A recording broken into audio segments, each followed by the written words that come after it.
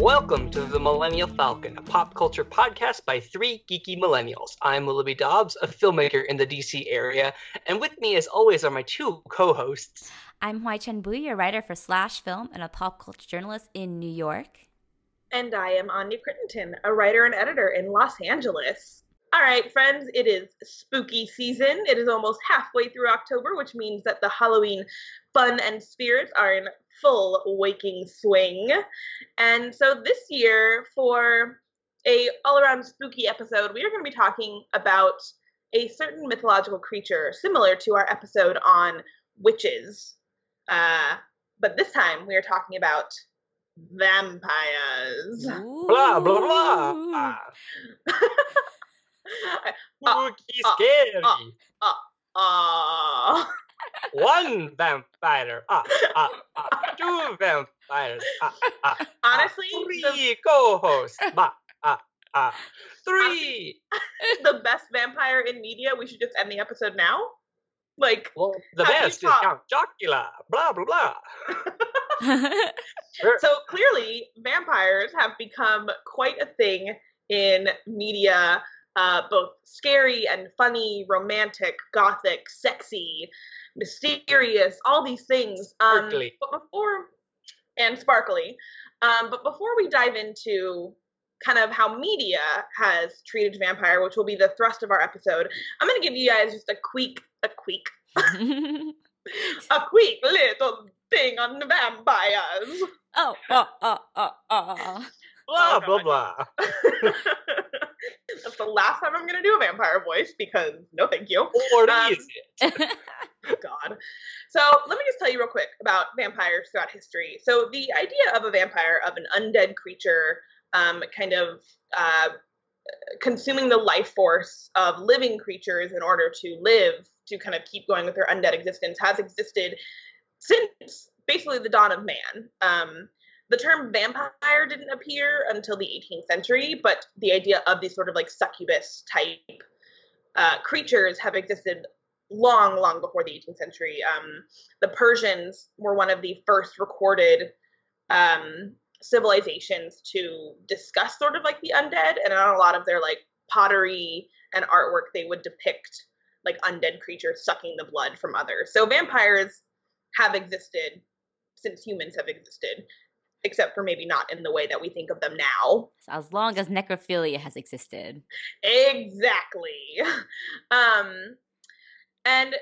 But the term vampire itself came to be popularized in the 18th century, like I said, and it started in Europe, and a lot of it came down to people's ignorance about death and decomposition and corpses, and how corpses kind of decompose over time, and people kind of didn't have the scientific explanation for that, and so vampirism became an exploration and a deeply rooted kind of belief in folklore in Europe.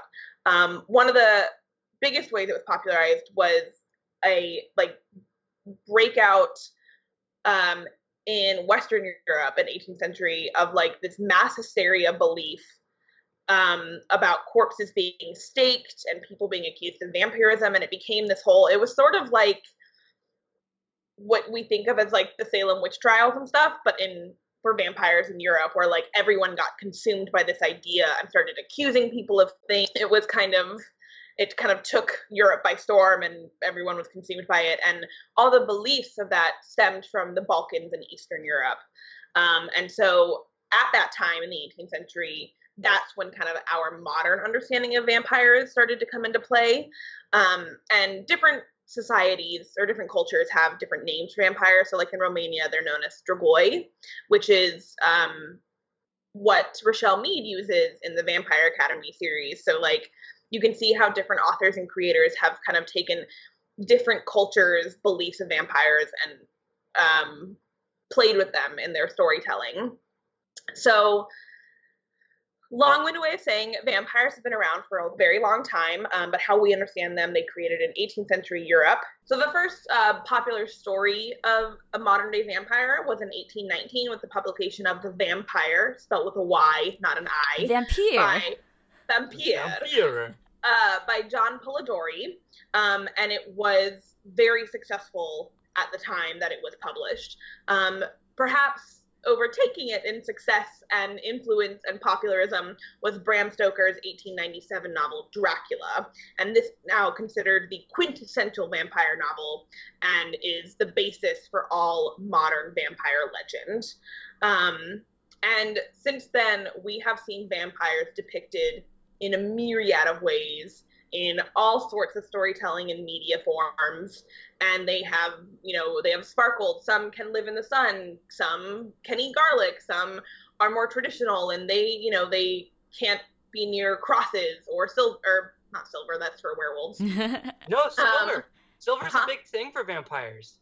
Really? I thought that was just werewolves. Yeah, werewolves, the thing about silver with werewolves is the silver bullet, but vampires can't wear silver. It burns them. It's not really commonly used because I think werewolves and vampires are their own separate like identities, that like the silver bullet is very common with the vampire or the werewolf, but I remember silver being used in True Blood as well as in the Blade series. The Blade series of movies where like if they wear silver, they'll die, or like Blade uses like wooden bullets with silver insides to basically like double kill them. That's and like the sword is silver. That's so cool. Sorry. By the way, Blade is awesome. It is awesome. He fights with sword. So clearly there are a lot of things about vampires that we now hold as like kind of the pillars of what, makes them the creatures that we know them to be. And again, creators and storytellers have kind of played fast and loose with these rules to tell their own stories. So we're going to get into why, we think vampires have become such a lasting figure in media and storytelling, and why we like them and what they represent thematically. But before we dive into that, I just want to hear from all of us kind of our brief perception of vampires and the vampire media that we perhaps like. So, HT, since you are one of the biggest advocates for a very popular vampire series, I think that you should go first. So tell us briefly your relationship with vampires. Well, you guys might have heard me talk about this show before, but I really like a little known show called Buffy the Vampire Slayer. And which came from a movie first. Yes, which I've also actually seen. It's not Are great. you a fan of the movie? Okay. It's got Ben Affleck in it. It does, and he shows up for like a hot second. It's interesting because you can see sort of the seeds for the show in the movie, but the delivery is all off and the tone is all wonky. That you can see why Joss Whedon was very unhappy with what happened with this movie and decided to go and develop it into a series, which ended up actually upending a lot of our instilled ideas about vampires and horror and the horror genre. It, as you all know, it's based on the idea that the blonde girl who runs into the alley and is going to get killed by the monster actually turns around and kills the monster herself. And he does something similar with vampires in that it keeps all the established lore. They can't be in sunlight. They can't. They don't like garlic. They don't like steaks. They will get killed by a steak. And yet it also somewhat not revamps, but it kind of revamps. It evolves the idea of them being this metaphor for sexuality, like the symbol of sexuality, because yes, they are very dangerous and very sexual creatures, and I've always that metaphor has always appealed to me. I always like the monsters metaphor thing, which is why Buffy has always been such a favorite of mine. And you're a big Gothic fan too. I am a big Gothic fan. I did watch Interview with the Vampire a while back and really loved that as well. It's such a good movie. It's so good. And yeah, it takes the idea of them being like the sexual predator, and it turns it into something more of like a coming of age, loss of innocence story, with the very like on the nose thing of sleeping with a guy and he loses his soul, blah blah blah. But I remember like loving Buffy so much that when Twilight rolled around, I was just very offended by all of the mythology changing that series did, because it was it's not really a vampire. The only shared theme that they have is the idea of vampires being some sort of symbol or like of sexuality. So that's the only thing that like is brought along into Twilight. But Vampire Slayer just does it so well. And let me ask you, have your thoughts on that evolved? I mean, you know, you don't have to like be a fan of Twilight, obviously, but like, have your thoughts on that evolved in that like playing and creating different rules and mythology for vampires in your stories is just as valid as going with the more traditional route? So do you kind of like, do you see the mythology of Twilight in a different way now that you're older and have like read more stories and... Sure, it still doesn't quite appeal to me. No. Yeah. I'm not saying like whether or not you like it or appeals to you, but like you said that you were like offended by like how they didn't really capture that mythology that you knew and loved. Yeah. But like, do you think there's something to be said for taking something well known and kind of like creating a new mythology around it and, you know? I think there is something to be said. I don't know if the Twilight series in general was the best at executing that. But I am more like amenable to the idea of just like, you know, changing that mythology and doing something different with it. I mean, after all, Buffy the Vampire Slayer did something with that as well. Right. And the vampire has always appealed to me in that regard. It's very Byronic. I can't speak about it. I was just going to say it was very Byronic. Yeah. Like, it's very Byronic romanticism. Yes. It's a very Byronic type of creature. The idea of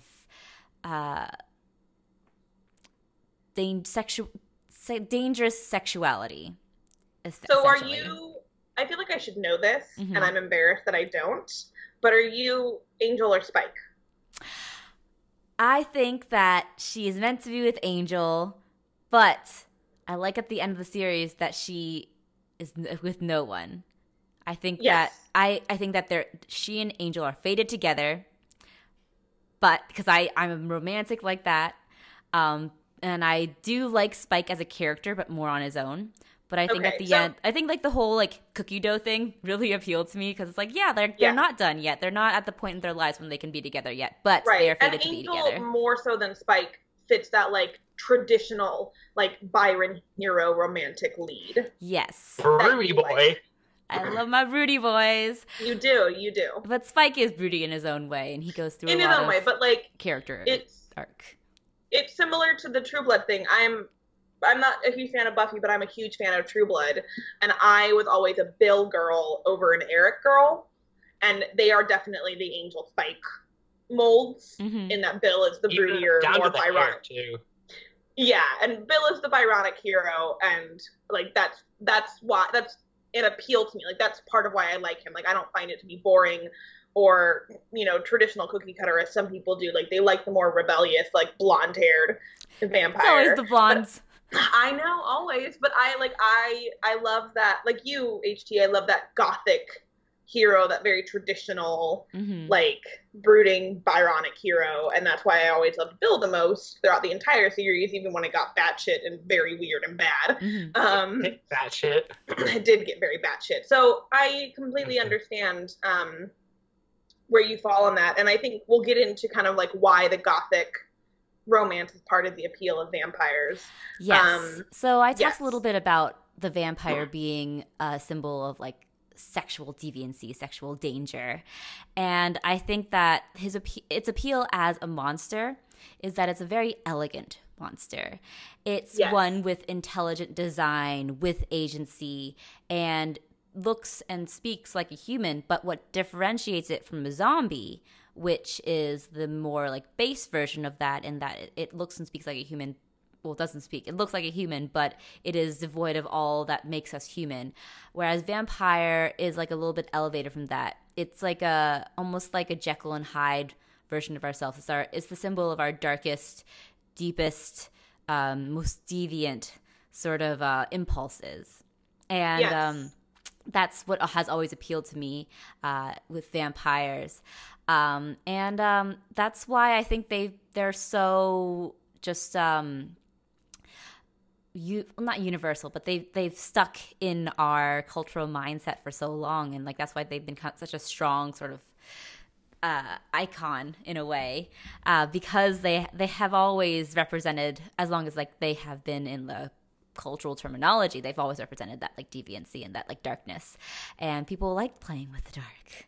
So and I have like a little more brushes with vampires. I have, as I said, watched Interview with a Vampire, which I really liked. I don't think I ever read it, but I probably should get around to it. I know Anne Rice.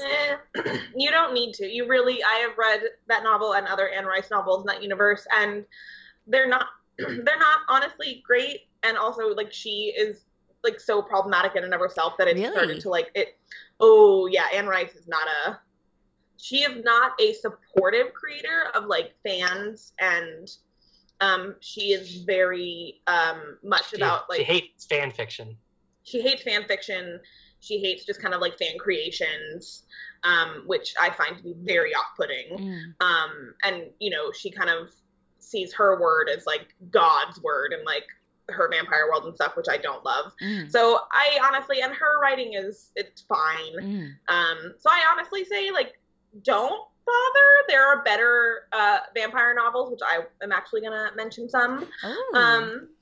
So I say just stick with the movies because they are better. And Interview with the Vampire is a great movie. It is really great. Yes. Kristen Dunst in that is amazing. Can't believe she was like Tom 10 years old. I mean, yes, Tom Cruise, Brad Pitt are great. Tom Cruise's Lestat was like, I think that was his first time playing an overt villain, at least early in his career. I'm not. And I love it. Yeah, he's just so excellent in it. And he'll never do something like that again. Which is so unfortunate because he was so good. He's so chilling and sinister and fantastic in it. Everyone in that cast is just. I mean, Antonio Banderas. Yeah, Antonio Banderas is just like he's sensuality incarnate, really.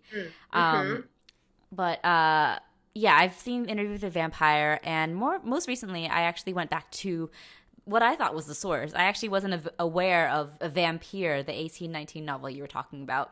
But I read Bram Stoker's Dracula. And I guess it makes sense now why, when I read it, I was so surprised by how fully formed the mythology of the vampire was in Bram Stoker's Dracula. I was like, wow, all of the elements are here. They really haven't changed in the centuries since Dracula was published. It's still the idea that he can't be in sunlight. He looks wan, like very gaunt, and the mythology of the garlic, the steak, everything like that was all there. And it makes sense now. It makes sense that everything that we know of vampires basically stems back to Dracula, including the themes of him being like the sexual predator, and the sort of the appeal of that danger, which is something that I found really fun to read. I really like Dracula. I was surprised by how action-packed it was, because I was telling Anya and Willoughby this before the podcast, that it made me laugh so much that the first couple chapters, which followed Jonathan, was basically like these very action-packed sequences in which he was climbing out of a tower and evading capture and hiding in like this dark room, and all the meanwhile he was finding time to write these really florid letters detailing his actions. He's like, I was just like being chased by these horrifying women who were beautiful, and yet they wanted to kill me. And that was just really funny to me. But I was very impressed by the female characters too, especially what's her name? Starts with an N. Mina. Mina was kind of the heroine of this novel. Like, Jonathan was kind of a wet rag the entire time, and Mina was like, I'm gonna take things into my own hands because you don't know how to do anything. Jonathan Harker is no one special.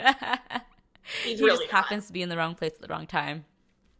Yeah, but I was very impressed by Mina, and I really liked her and Lucy, and their different depictions of the two kind of women that are often depicted, like the more compassionate one, the more sort of assertive one. I will have to say, I really like Dracula, and it was just really astonishing to me to how much the mythology has held over the years since it was published.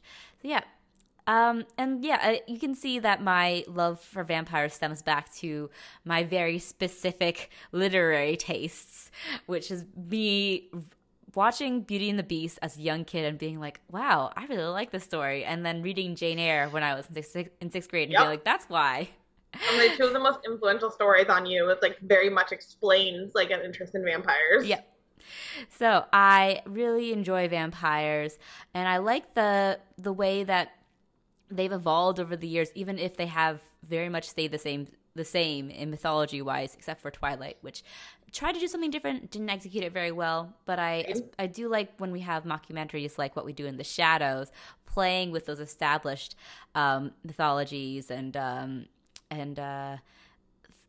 fun little tokens of the genre. So I think that vampires are such a rich subject to mine that we'll always go back to vampires. There'll always be another vampire craze like we had when Buffy was out, when Twilight was out. I'm sure there'll be another one soon that evolves to like, I don't know, super fast vampires or something like that. But that's my little personal history with vampires. Big Angel fan. Love myself a vampire with a soul. I love me a tragic, Byronic hero till the day I die. So that is HT's history with vampires. Willoughby, you took a vampire class in college, right? I did. So we got to meet a couple of vampires in real life. Amazing. Oh, amazing. Yeah. Did you kill any? Did you stake any? Yeah. Well, no, we couldn't because it would have been like a lot of blood to clean up. Because when they drain the blood, that's their food. They're so like they just have this like stomachs full of blood. Yeah, it would be gross and disgusting. And like even when you stake it, all the dust, that's a lot to clean up. No. Okay, yeah. So I took like a vampire lit class in college, and we read all the stuff that we're supposed to read with vampires. We watched. It was more than just literature. So we watched episodes from Buffy. We watched the Blade movies. We did a lot of like well-rounded vampires and literature, and like all the themes that are across the board with vampires. And I sort of was taken by the Van Helsing I Am Legend route, so I am not surprised at all that you would be into the whole Van Helsing aspect. So not just like vampires as a creature for evil, but also their foil, their like the one who is to take them down. So like the hero of most vampire novels. It's very much on brand for me. But yeah, I actually read I Am Legend way before college. It was the movie had come out, and for either Christmas or my birthday, my mom got me I Am Legend, the book that was based on. And that was very much more in line with what we like. It was a story written by a Star Trek writer. I believe the story was written in the 50s or 60s, but it's very much more about like how these vampires are, the whole like flip on I Am Legend is that they are like real people, like they are like they've evolved, like they're not just mindless zombies like the movie makes out to be, but that these creatures are a new race that have taken over the planet, and that the main character in the book basically studies them and learns that like not just crosses, but if they were like a Jewish man or woman when they died, like the Star of David would be their cross version, like their version of the cross, where like if you held up like a Star of David necklace, they would like, or if you held up like the Muslim symbol, they would do that as well. Like all religious symbols are now like like vampires can't handle that sort of like, because they have no soul, that sort of deal.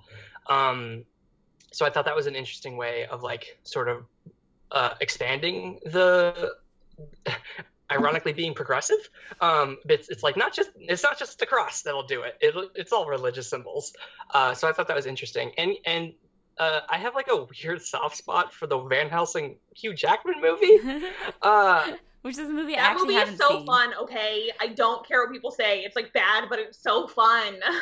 Exactly. It is sort of, it's fun because it's also like there's Wolfman and there's Frankenstein and there's Dracula as like a classic Dracula, like I'm going to kill everybody, blah blah blah. But then you've got like action hero Hugh Jackman, who is playing technically Gabriel Van Helsing and not Abraham Van Helsing, because they couldn't get the rights to Abraham Van Helsing, which is sort of funny. It's weird. I don't know why, I don't know why they didn't call him Abraham, but they called him Gabriel. And he's like, it's like this fun action-packed movie, and they tried to make him like almost like James Bond in a way, where they have like he has like David Wenham. David.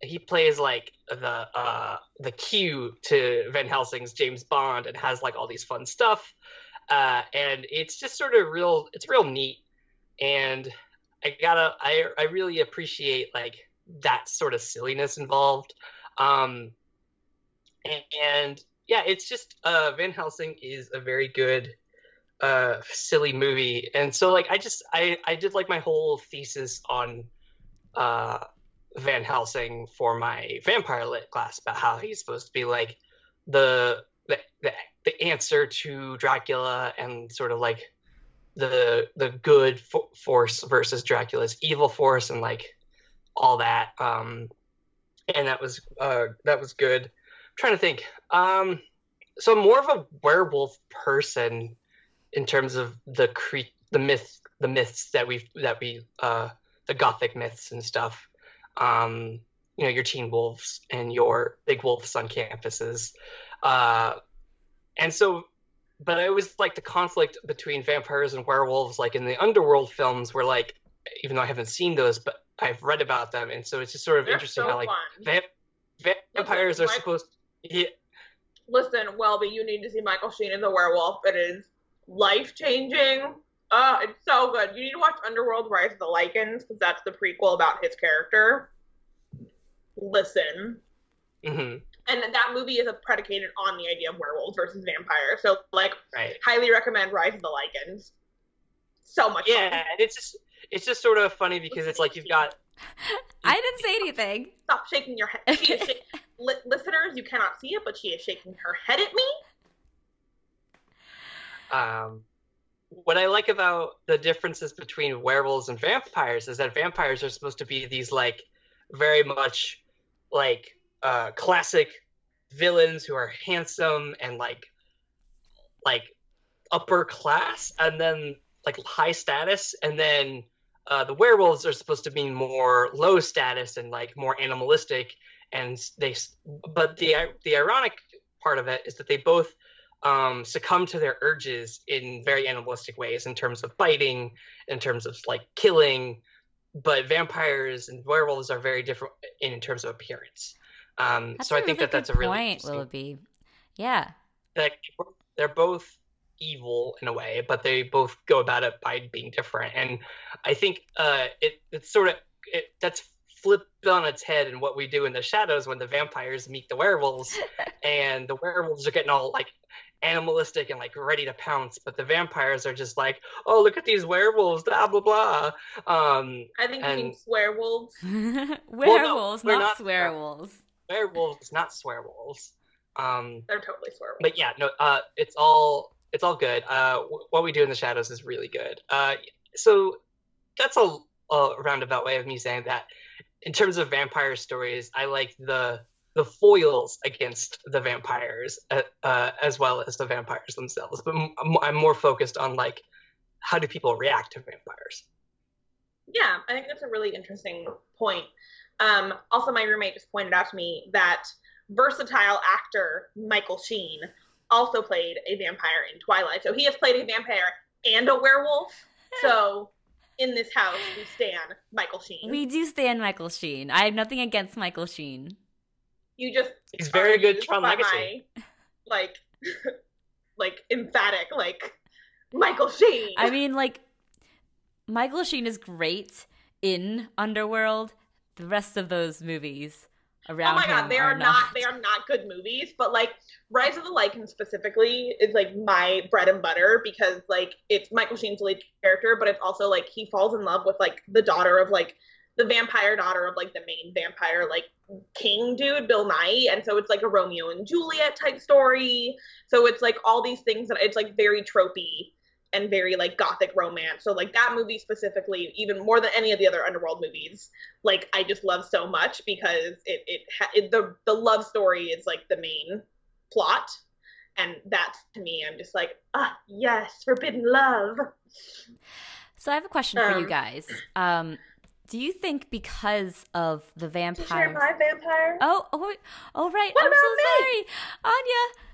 Okay. Yes. You share your story. Let me talk very briefly because I've interjected a lot here. Go as long as you want because this is your episode. You know, you love the vampires. It's all our episode. It is. We're a democratic podcast.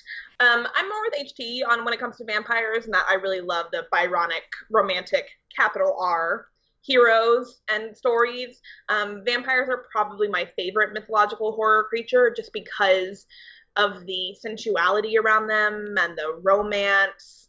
I'm very much into all of that. And you can see it similar to HT in a lot of the media I consume that maybe is not vampiric in nature, but like has those similar tones, like a Beauty and the Beast or like a Phantom of the Opera, where it has that sort of like mysterious, dangerous, dark creature. And romance is kind of at the center of it all. So I'm definitely a sucker for the traditional vampires and everything they represent. So I like a lot of the same media that you both like when it comes to vampires. What We Do in the Shadows, both the movie and the TV show, are wonderful. I'm also a huge fan of Interview with a Vampire. But some of the other titles, I wanted to share some other ones with you that I think are really great. I'm a big fan of True Blood. I watched it till the end, even when it got very bad. And I also am a big fan, of The Historian, which is a novel by Elizabeth Kostova. Never heard of that. The Lost Boys, which is a great movie. Succession, and also Let the Right One In, which is a great movie. No, I think one of them is not like the other. One of them is not like the other. I don't know what you're One of them is money vampires. I don't know what you're talking about. Succession is about a family that sucks the life out of everyone around them. It's a great vampire show. They are capitalist vampires. They suck the blood of money, blah, blah, blah. It's the best show on TV, and it's the best vampire show. All right, Anya, you got your Succession mention. You did it. Succession every episode, just like you promised. I'm so proud of myself for that one. I was like trying. I was like, how am I going to bring Succession into it? And I was like, they suck the life and money out of everyone. We're talking about Succession. Yeah. Damn, Willoughby, you're only helping my case. I know. It's my curse. Yes. I do want to say though, yes, shout out to Let the Right One In, because I love that movie, and I love that it's also another way of evolving the vampire myth into being one about loss of innocence as well, and the idea that vampirism is almost like it's more of like a curse in any way, and like especially the idea that it's like a young vampire and all the implications and all of the tragedy that comes with it. And I love that. Yeah, no, it's so good. Mm-hmm. And then, like I said, before I could get my slip in, I'm actually a really big fan of The Lost Boys. I love that movie. I think it's so fun. And I highly recommend it for anyone who hasn't seen it and wants to see like a more punk take on vampires. It's real fun. Kiefer Sutherland is great in that movie. That reminds me, why haven't we seen more punk vampires? I feel like there's such a fun twist on the vampire myth. And it feels like they go hand in hand. Yeah, because Catherine Bigelow had a vampire movie that was kind of punk. Which movie was that? I believe it was called Strange Days. Or I've never seen it. Let me look. Hold on, I'm gonna look this up. You guys talk.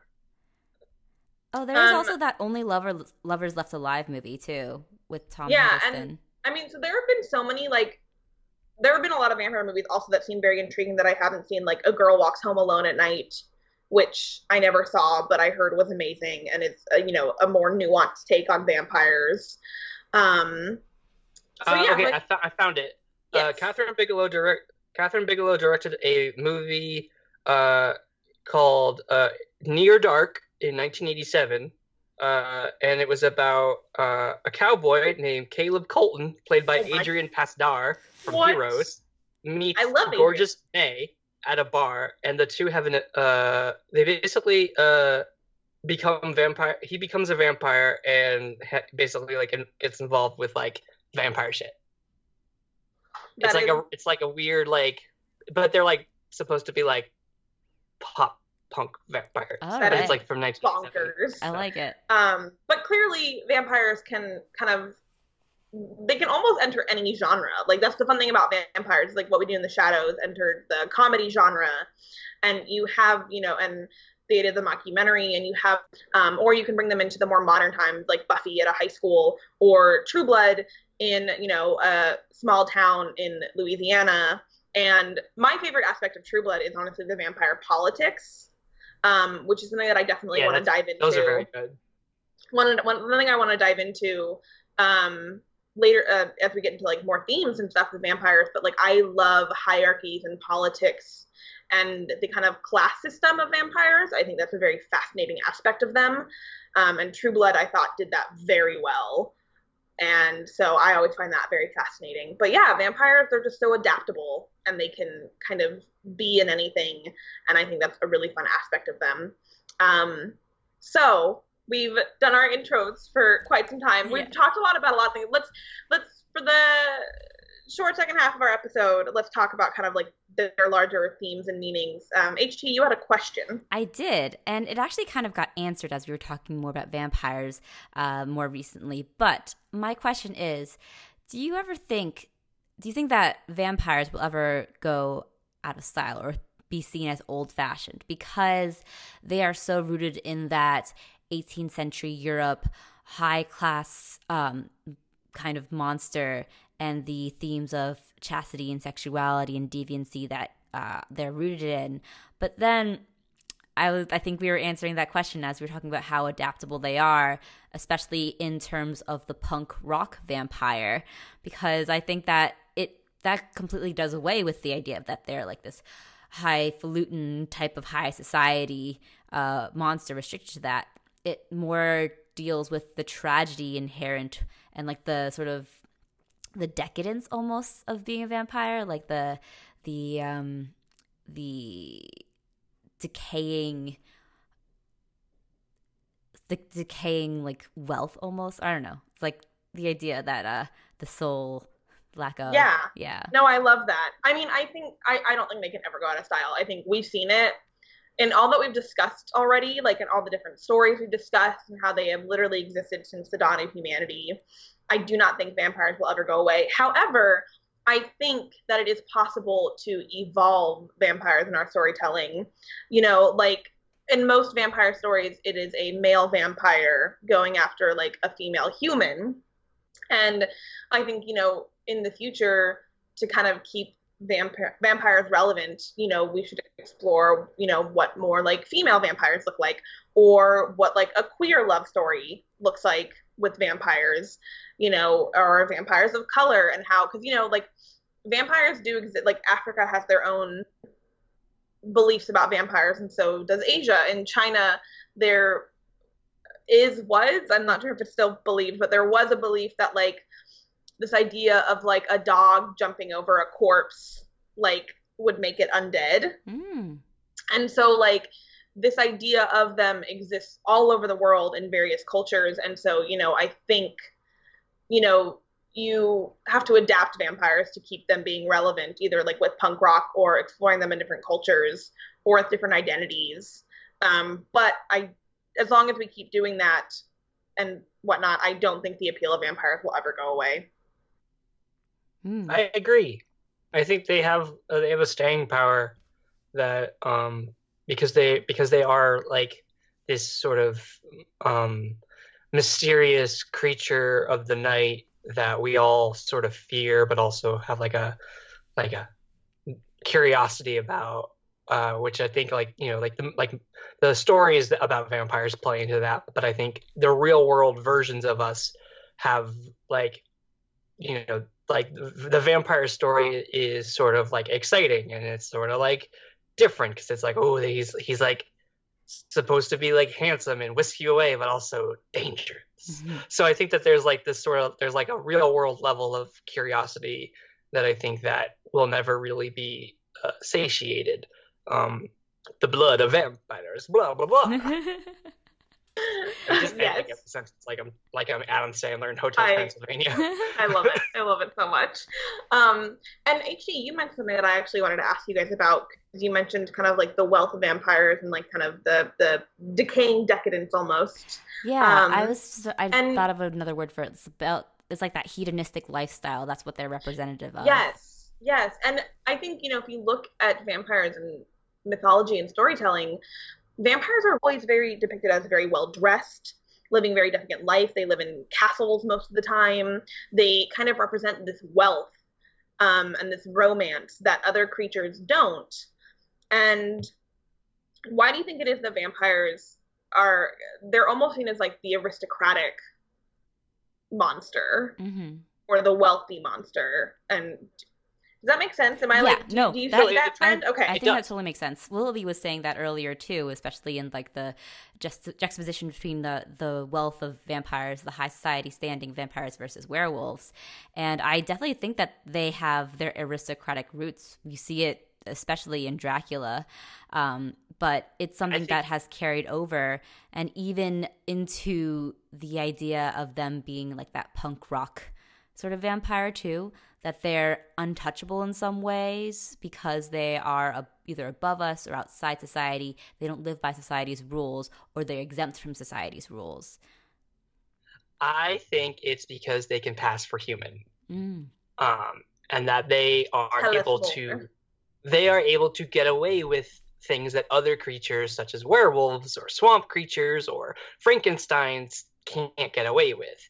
They can get away with like hosting various parties at night where they don't have to go out into the sun, and they could look like very just pale white humans. And there's also the whiteness of it all. Like they, you know, that's true. Sort of like vampires are described as very pale, and for as long as the modern vampire myth, like that's what they've been described as, and like white people have always held like the positions of power in stories, and like the themes of that can correspond with vampires in terms of like how they're described, how they are, like why they are the aristocrats of the mythological world. And I think that it's also sort of the theme of sucking the rest of everyone dry.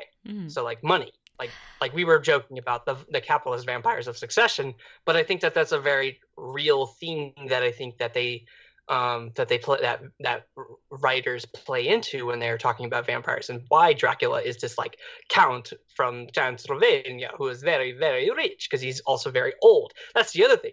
Vampires are like, at least the rich vampires are old, so their money is like rooted in like the gold from the earth's core, essentially, which is like they've been around here for a long time. They've had a long time to acquire lots of wealth and blood, and so they've been able to stick around.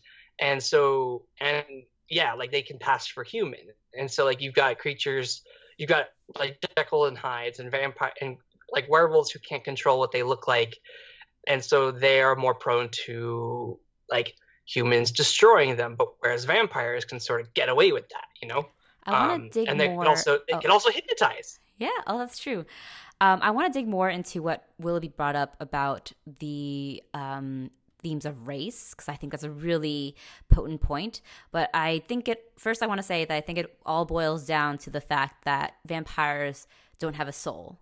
And it's the idea of what humans are capable without that moral compass, without that conscience that keeps us within society's borders and society's limitations, that we are capable of something that's so evil, and by doing so, we are able to maintain our places at the top, and that's what vampires, I think, really represent. The idea of soullessness being, you know, a symbol of evil, but at the same time, if we don't have that soul, we are able to fight, like bite and kill and maim our way to the top, and that's why they keep their status at the top or outside of society's rules, like you see with the other variations of vampire, the punks, the child vampires and that kind of thing. They manipulate. Mythical Darwinism. Mm-hmm. Yeah. I wanted to add something real quick before we get on to the race discussion, which I think is very interesting as well. But real quick, I have just been thinking about this a lot. I also think there's an aspect to the idea, like, they don't have a soul and all these things, but also the fact that they're immortal, I think is really big, because the immortality lends this idea of elitism about vampires, because they've been around for so long. They have seen so many things that they consider themselves kind of above humans, because they have seen the petty wars humans get into, or the, like, petty emotions that humans have, and so they kind of consider themselves above it because they've been around for so long. They have observed humans. They were once human themselves, and they kind of see themselves as above humanity at this point now, and their immortality.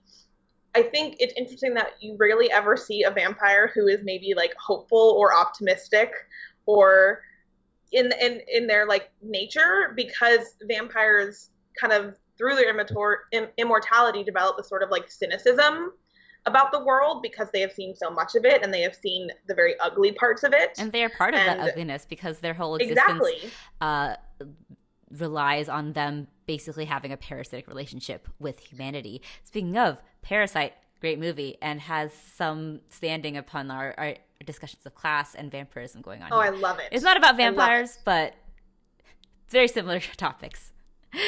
I mean, it is. It's all these things, all these elements of vampires, what make them vampires, like the things that when you become a vampire, the things that are forced upon you, not having a soul, being immortal, these things really shape them and kind of create the sort of more dangerous, dark creatures that they are. And one of the biggest, I think, stories that people have come back to time and time again are the vampires who wish to kind of retain some of their humanity. And how vampires struggle with that, like, duality of, they remember being human and what that was like, and they want to maintain that, but their vampiric urges can be too much to, like, put down.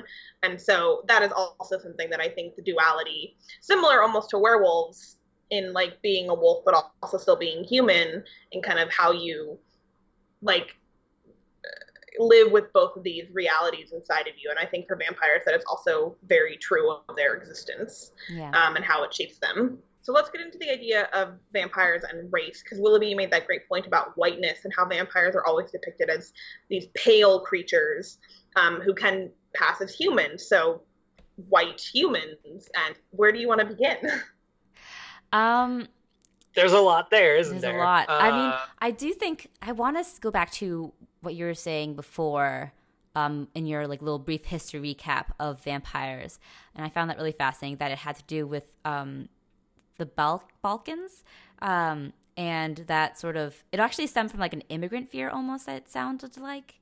Can you go into that? It stems, it stems from, I would say it mostly just stems from an idea of ignorance on a variety of topics, because, like I said, so part of it is with the ignorance about, like, what decomposition looks like, and, like, the scientific truth behind what happens to a human body when it dies and decays, and people didn't really know kind of what that meant and why the bodies changed after they died.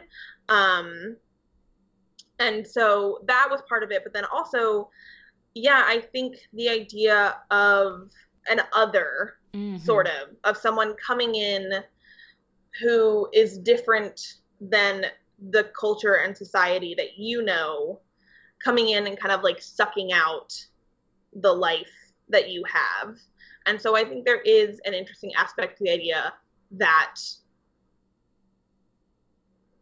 of an other type thing. And the fact that, like, vampires hail mostly from, like, Eastern Europe. Yeah. Which, again, still white, but they're, like, white passing, and also they have these thick accents and these very different cultures than Western Europe, which we kind of more readily accept as, like, the standard of, like, whiteness, I guess, in society. And so vampires come from this very different place. And I think, kind of the fear of the unknown and the fear of these creatures that might look like us, but only in some ways, but act differently and have different cultures and beliefs, and what are they going to come in and take from us, or how are they going to destroy our like good God-fearing society when they themselves are like demonic creatures. Yeah, I think you really nailed it. You're throwing around a lot of Republican talking points about not straight white males. Oh boy. I think you really nailed it, Anya. The idea of the other and that fear of that white passing other coming in and basically infiltrating our society and taking from us our jobs and our like aristocracy. But what I do think is interesting is that even if it's about the other and that fear of the other, it still leaves out. It still like prevents people of color from being part of that. I think it stems very much from that white passing nature of it. And people of color, in the meantime, are relegated to much more primitive monsters. The ideas of the zombie, the ideas of even the werewolves and everything, they are often relegated to that. So I think that even if vampires, it's interesting that vampires is like in that weird dichotomy of being about that fear of the other and yet still being above the idea of the fears that have to do with people of color. It's also interesting. I just looked this up because I remember having read it when I was preparing for this episode, but I couldn't remember the exact specifications of it. But specifically in Asia and their beliefs around vampires, they often depict vampires as women, which is very interesting and different than the sort of Western idea of vampires. So specifically in the Philippines, I pulled up this article about it. There are two main kind of vampire creatures of myth in the Philippines, and they both come in the form of women or female presenting bodies. So the first is the Mandarugo, and it takes the form, it says, of an attractive girl by day and develops wings and a long, hollow, thread-like tongue by night, and the tongue is used to suck up the blood from a sleeping victim. And so the second creature is the Manananggal. I'm totally butchering that. I'm sorry. But this one is described as being an older, beautiful woman capable of severing its upper torso in order to fly into the night with huge bat-like wings and prey on unsuspecting, sleeping pregnant women in their homes. And they use their tongue to suck the fetuses from pregnant women. Dang. Oh gosh. So vampires in different cultures can be much different than our like idea of just romantic sucking your blood and sucking from your neck type things.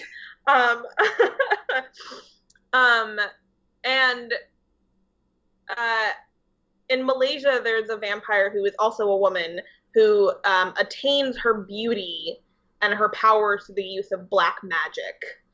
And so I think it's very interesting that in these cultures, vampires are almost seen exclusively as women, and women who go around sucking either blood or life forces, from people. And I do find it interesting. And almost like preying on younger women in certain stories. Yeah. So that's like a weird, like, there's like sexism going on there, but also like internalized. Like it's very odd. It's very different. It's like the fear of the evil stepmother in every fairy tale. The stepmother is usually the one that is cast as evil because she is very powerful and assertive and taking the place of the mother. Took your father. Yeah, exactly. In older fairy tales, it's actually just the mother. It's not the stepmother. Just the mother. Yeah, in like Grimm and Hans Christian Andersen ones, they changed it to the stepmother to make it less just close to home. Yeah. That's sad. But I do find it interesting that like what we think of vampires are usually these wealthy, conventionally attractive, white passing men who are powerful and seductive and rich and decadent and present this lifestyle that is very alluring. But when you look at vampirism in other cultures, and especially the cultures of people of color, it's very different than how the West. It's more violent, first of all. It is. Yeah, it's also, it just, and it seems to be, at least from what you've described, less about class and wealth and more about like fears of the unknown, which, I mean, they're all about the fear of the unknown, but like at least with vampires of the West, it seems to be much more about societal. Yeah. Yeah. Well, and it's interesting when you think about vampires. I mean, they are a very intimate creature. The idea of sucking someone's blood is a very intimate act. You have to get close to them, and you are taking from them in this very intimate physical way. And so I also think that when you look at sort of the myth around vampires in other cultures and how physical it is and how intimate it is, it also takes on a different meaning. Because I think there's also something to be said about like the idea of the human body and what it means in vampirism, and sort of like mutilating it or, you know, taking it for your own when it does not belong to you is really interesting. I'm sort of babbling. No, I think it makes a lot of sense. And it's like the idea. There's also the other thing. We haven't talked about this at all, but like you can pass vampirism on to others. We haven't, like, that's usually, and like werewolves have that, but like there are, you know, there is something about like turning someone into a vampire and spreading this disease or this version of a creature to other people, and then they become a vampire and like spreading that, and like, you know, and like there's like the person who turns you into a vampire, and like that relationship between like who, like you as a vampire versus the person that turns you into a vampire, which is like explored in Buffy in really interesting ways, that Angel has, and Spike and whatnot. So like it's, and like, and True Blood, and like just the way that all that comes into, that's like a whole nother wrench in that, and what we've been talking about. Yeah. What Anya was saying earlier too about the life force and that the idea of the body being invaded in some way, I think it's interesting that it's always blood, or usually blood, that's being taken out, which is a very literal version of our life force. It's what keeps us alive. It flows throughout our body. And when vampires suck that out, they're literally like sucking our life. And I like that the versions of vampires in cultures of color take that life force idea much more literally. Yeah, and I think, you know, there are also interesting ideas of like consent in here as well, and how, like, you know, like we see in like Bram Stoker's novel Dracula ends up stalking one of the main characters, Lucy, and him taking her blood is against her consent, and it sort of ruins her physically and her health and her mental well-being. But we've also seen in other storytelling that the idea of taking someone's blood in a consensual way can also be something that's very sexual in nature. I think a lot, you know, True Blood was an HBO show, so there were a lot of sex scenes. But in many of the sex scenes between either two vampires or a vampire and a human, often, you know, part of the foreplay or, you know, the sexual acts when they were being together was about a vampire, like, sucking the blood from their partner, and their partner consenting to it, and the vampire not doing it in a way that would, like, literally drain them of their blood to kill them, but it becomes an almost a shared act of intimacy and sexual pleasure, which I also find very interesting, and that we have kind of taken this thing that, you know, we once depicted only as like this fear and this terrifying vampirism that someone would come and take our life force and kill us, and in this most intimate way.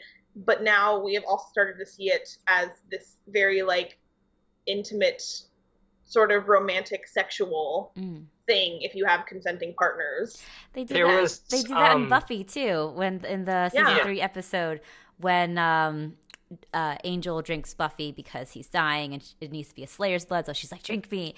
And that's the scene that Joss Whedon was like, I'm surprised it got past the censors, because it was like his most explicit scene without being actually about sex that he had on the show, because it's filmed very much like a sex scene. There's in Blade. Have you guys watched Blade? Have you seen Blade? I want to very badly. At the all 3 movies are on Hulu, and I watched Blade 1, and at the very end, before like the big battle, to save the love interest, I'm forgetting her name, because the movie was not great. So I'm trying to like remember who the character's name is. But Blade ends up sucking her blood, and it's filmed like a sex scene, and it's very like there's like back and forth movement and like moaning, and very much like if you just had it on audio, you'd assume it's a sex scene essentially. But it's like just like very passionate in a way, in a weird creepy way, because it's also like he's sucking blood out of her, because like Blade needs to drink blood to survive, to be as like a half-breed vampire, and he's like almost on death's doorstep, and she basically like willingly gives her blood to him so that he can be recharged. And the way that it's done is very sexual and very like passionate, and very much like of what you guys were just saying, where like when it's this weird consensual thing that's happening between a vampire and a human, it's like almost like sex in this way. Mm-hmm. Agreed. Absolutely. And it can be part of the appeal of them. And that's the thing, right? Vampires can be both dangerous and seductive. They can be both, terrifying and enchanting. Yeah. Like they exist in so many dualities, which I think is part of the appeal of them, and why I love them, and why I think we will forever go on loving them and telling their stories. And I think that's really what gets to the heart of the Hotel Transylvania series. It's a good episode, guys. You can subscribe on SoundCloud. I'm at Willoughby Dobbs. Good night, everybody.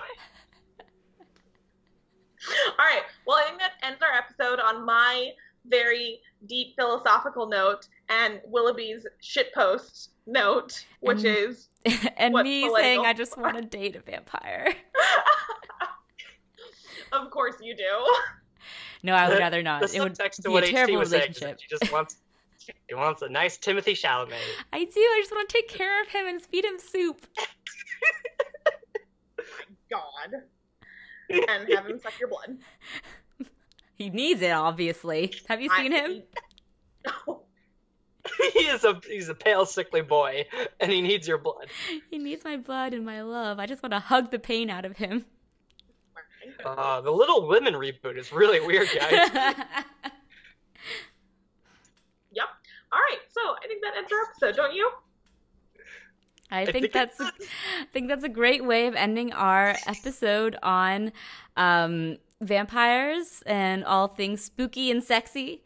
So let's move on to the last segment of our episode. I really, really, really, really like you. But I need to tell you something.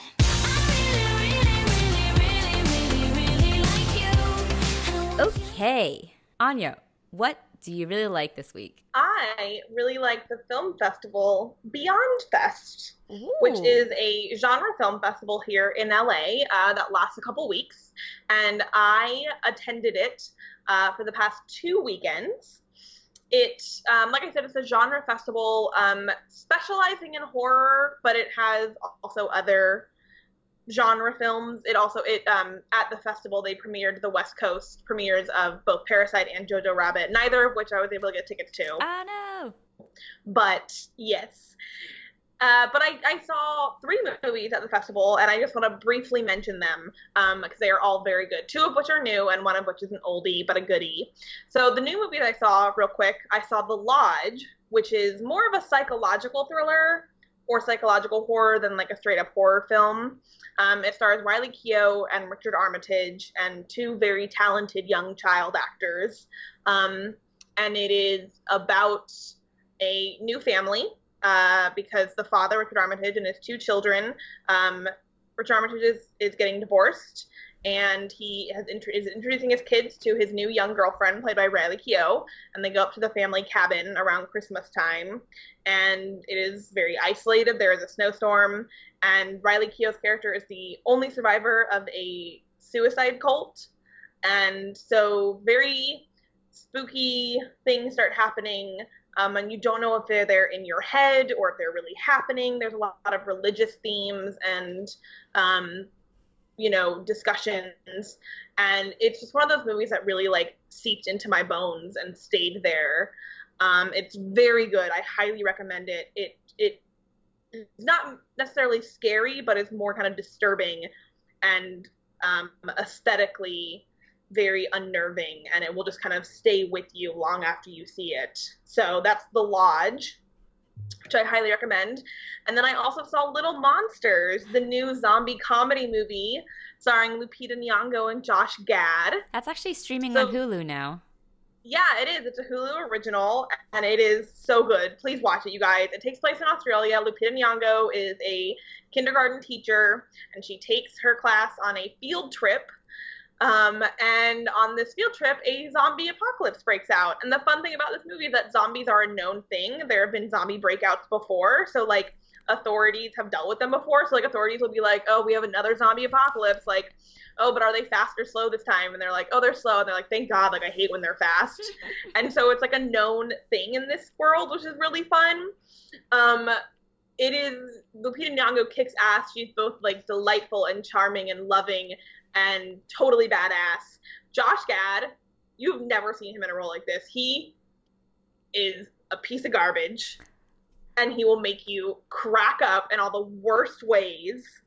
He is terrible. I love him so much. He plays sort of like he's like a television personality for little kids, right? Mm-hmm. But you realize that in real life, he's actually a terrible, terrible person. Jake Gyllenhaal. So Bob Saget was in a zombie movie. yeah, basically. And so they all get stuck there together with the kids and another chaperone, and chaos ensues, and it's very funny. The children are all very delightful and charming and very Australian, and it's just a really fun movie. You will laugh a lot. And it's on Hulu now, so go see that. And then last but not least, I got to see my very favorite horror movie, Evil Dead. Well, technically Evil Dead 2 is my favorite, but Evil Dead is also good, and it started the whole thing.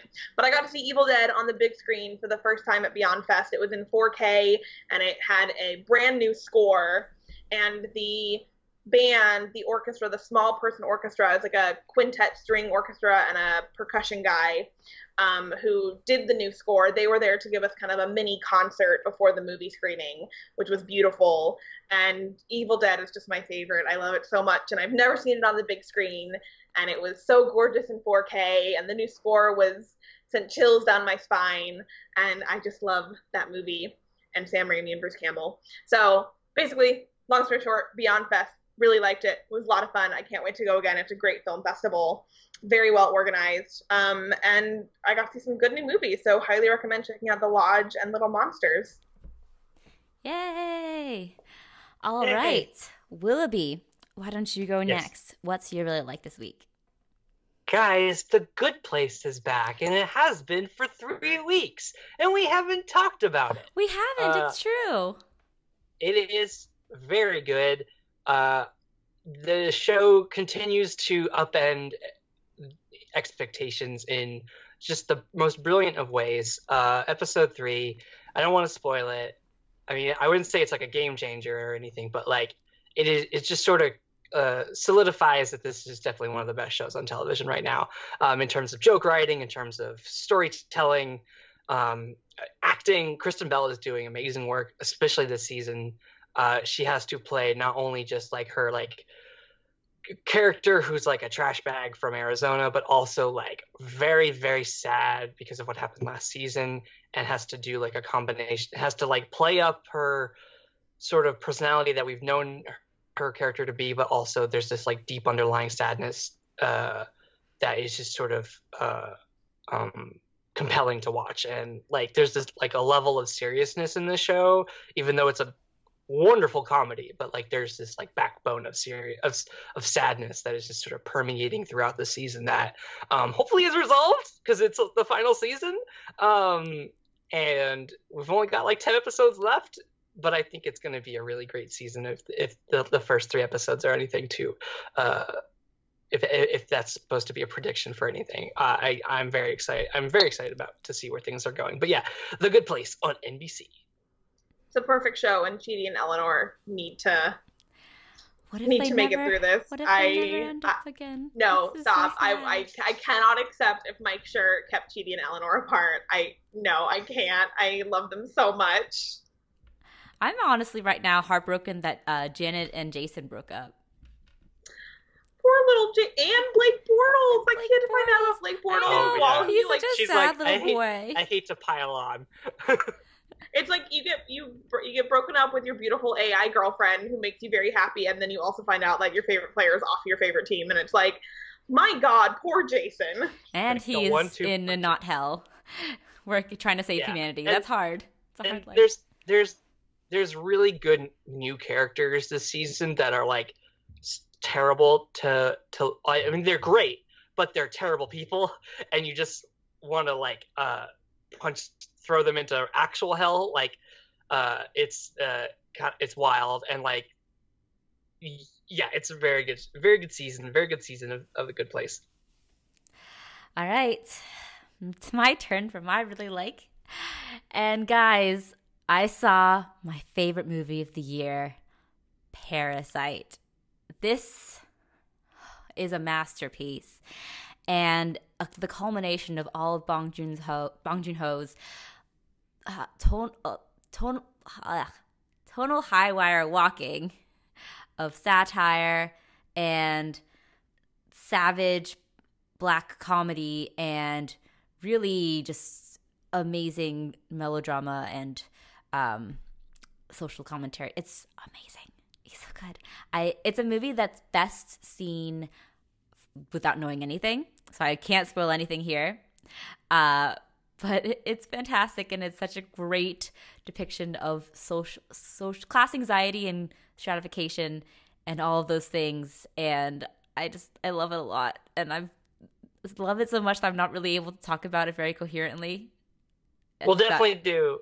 We'll talk about it when we all see it. We'll talk about it later. I know, Willoughby, you're seeing it this upcoming week. I am also seeing it this upcoming week. So we will all have seen it very soon, and we can discuss it. I'm so excited. Honestly, what a good couple weeks for movies. We have Parasite out, Jojo Rabbit's coming out, The Lighthouse. Like, yeah. The Lighthouse is also great. Oh, I haven't talked about The Lighthouse, which I love. There's too many movies. There are so many good movies this month. It is picking our movie to review is going to be very difficult this month, guys. Yeah, and I thought I was seeing Parasite this week because I bought the ticket on the movie theater that I was going to go to, and I was so excited. I was like, first showing of Friday, and I was like, hell yeah, 7:45. And Friday morning, I look at the ticket, and it says Thursday, October 17th at 7:45, and I was like, I thought it was playing this weekend because everybody on my timeline was so excited about it. So I was like, oh, I got to buy my ticket. And when I bought the ticket, I didn't look at the date. I just bought the earliest showing, and the earliest showing is next week because it's only playing right now in New York and Los Angeles, and next week it's going a little bit more wide, and so DC is getting it. And it's only playing in one theater in New York at the Lincoln Center. Really? Just the one? Yeah. It's only playing in one theater here too. Which is honestly a piece of mad genius that is very typical of Bong Joon-ho, so... Yeah, I'm so excited. It's at least playing in 3 theaters next weekend in DC, the Angelica and both Landmarks. So I'm seeing it at E Street Cinema.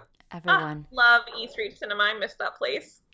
See Parasite. It is funny and heartbreaking and terrible and great all at the same time.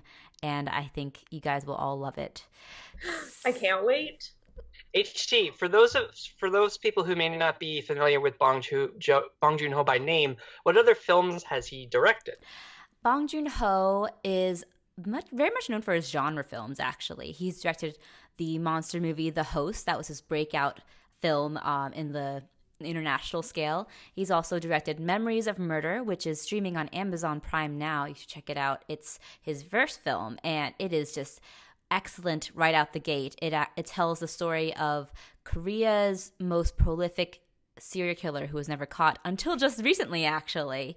I saw that news story. Yeah, it's very much a great compliment to David Fincher's Seven, if you ever saw that. It's very similar tonally, but in a much more, I would say, unsettling and savage way. I say savage a lot, but that's very much the line that Bong Joon-ho likes to walk. It's very razor sharp and genre mixing.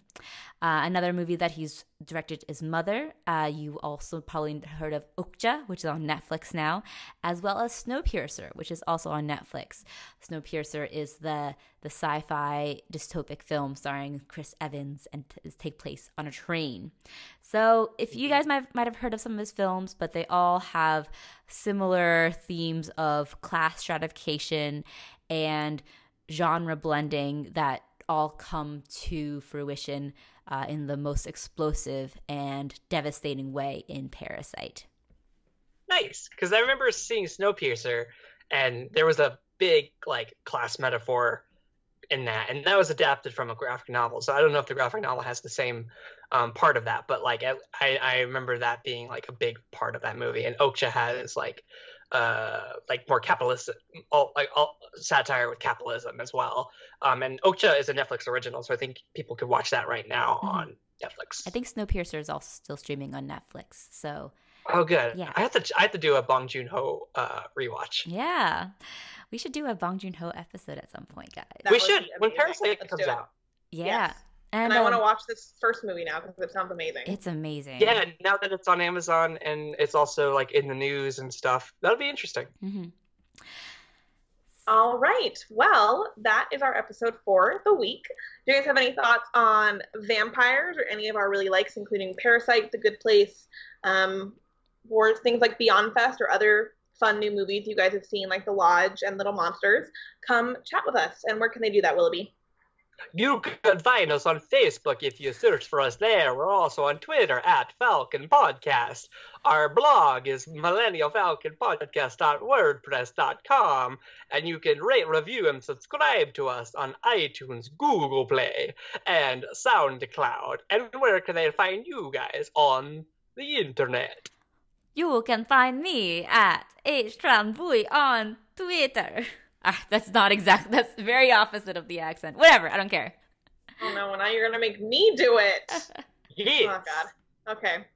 You can find me at Anya Crittenden on Twitter. It's a ghost cup. And you can find me at Willoughby Dogs on Twitter. Blah, blah, blah. All right. Thanks for joining us, guys. Bye. Bye. Way.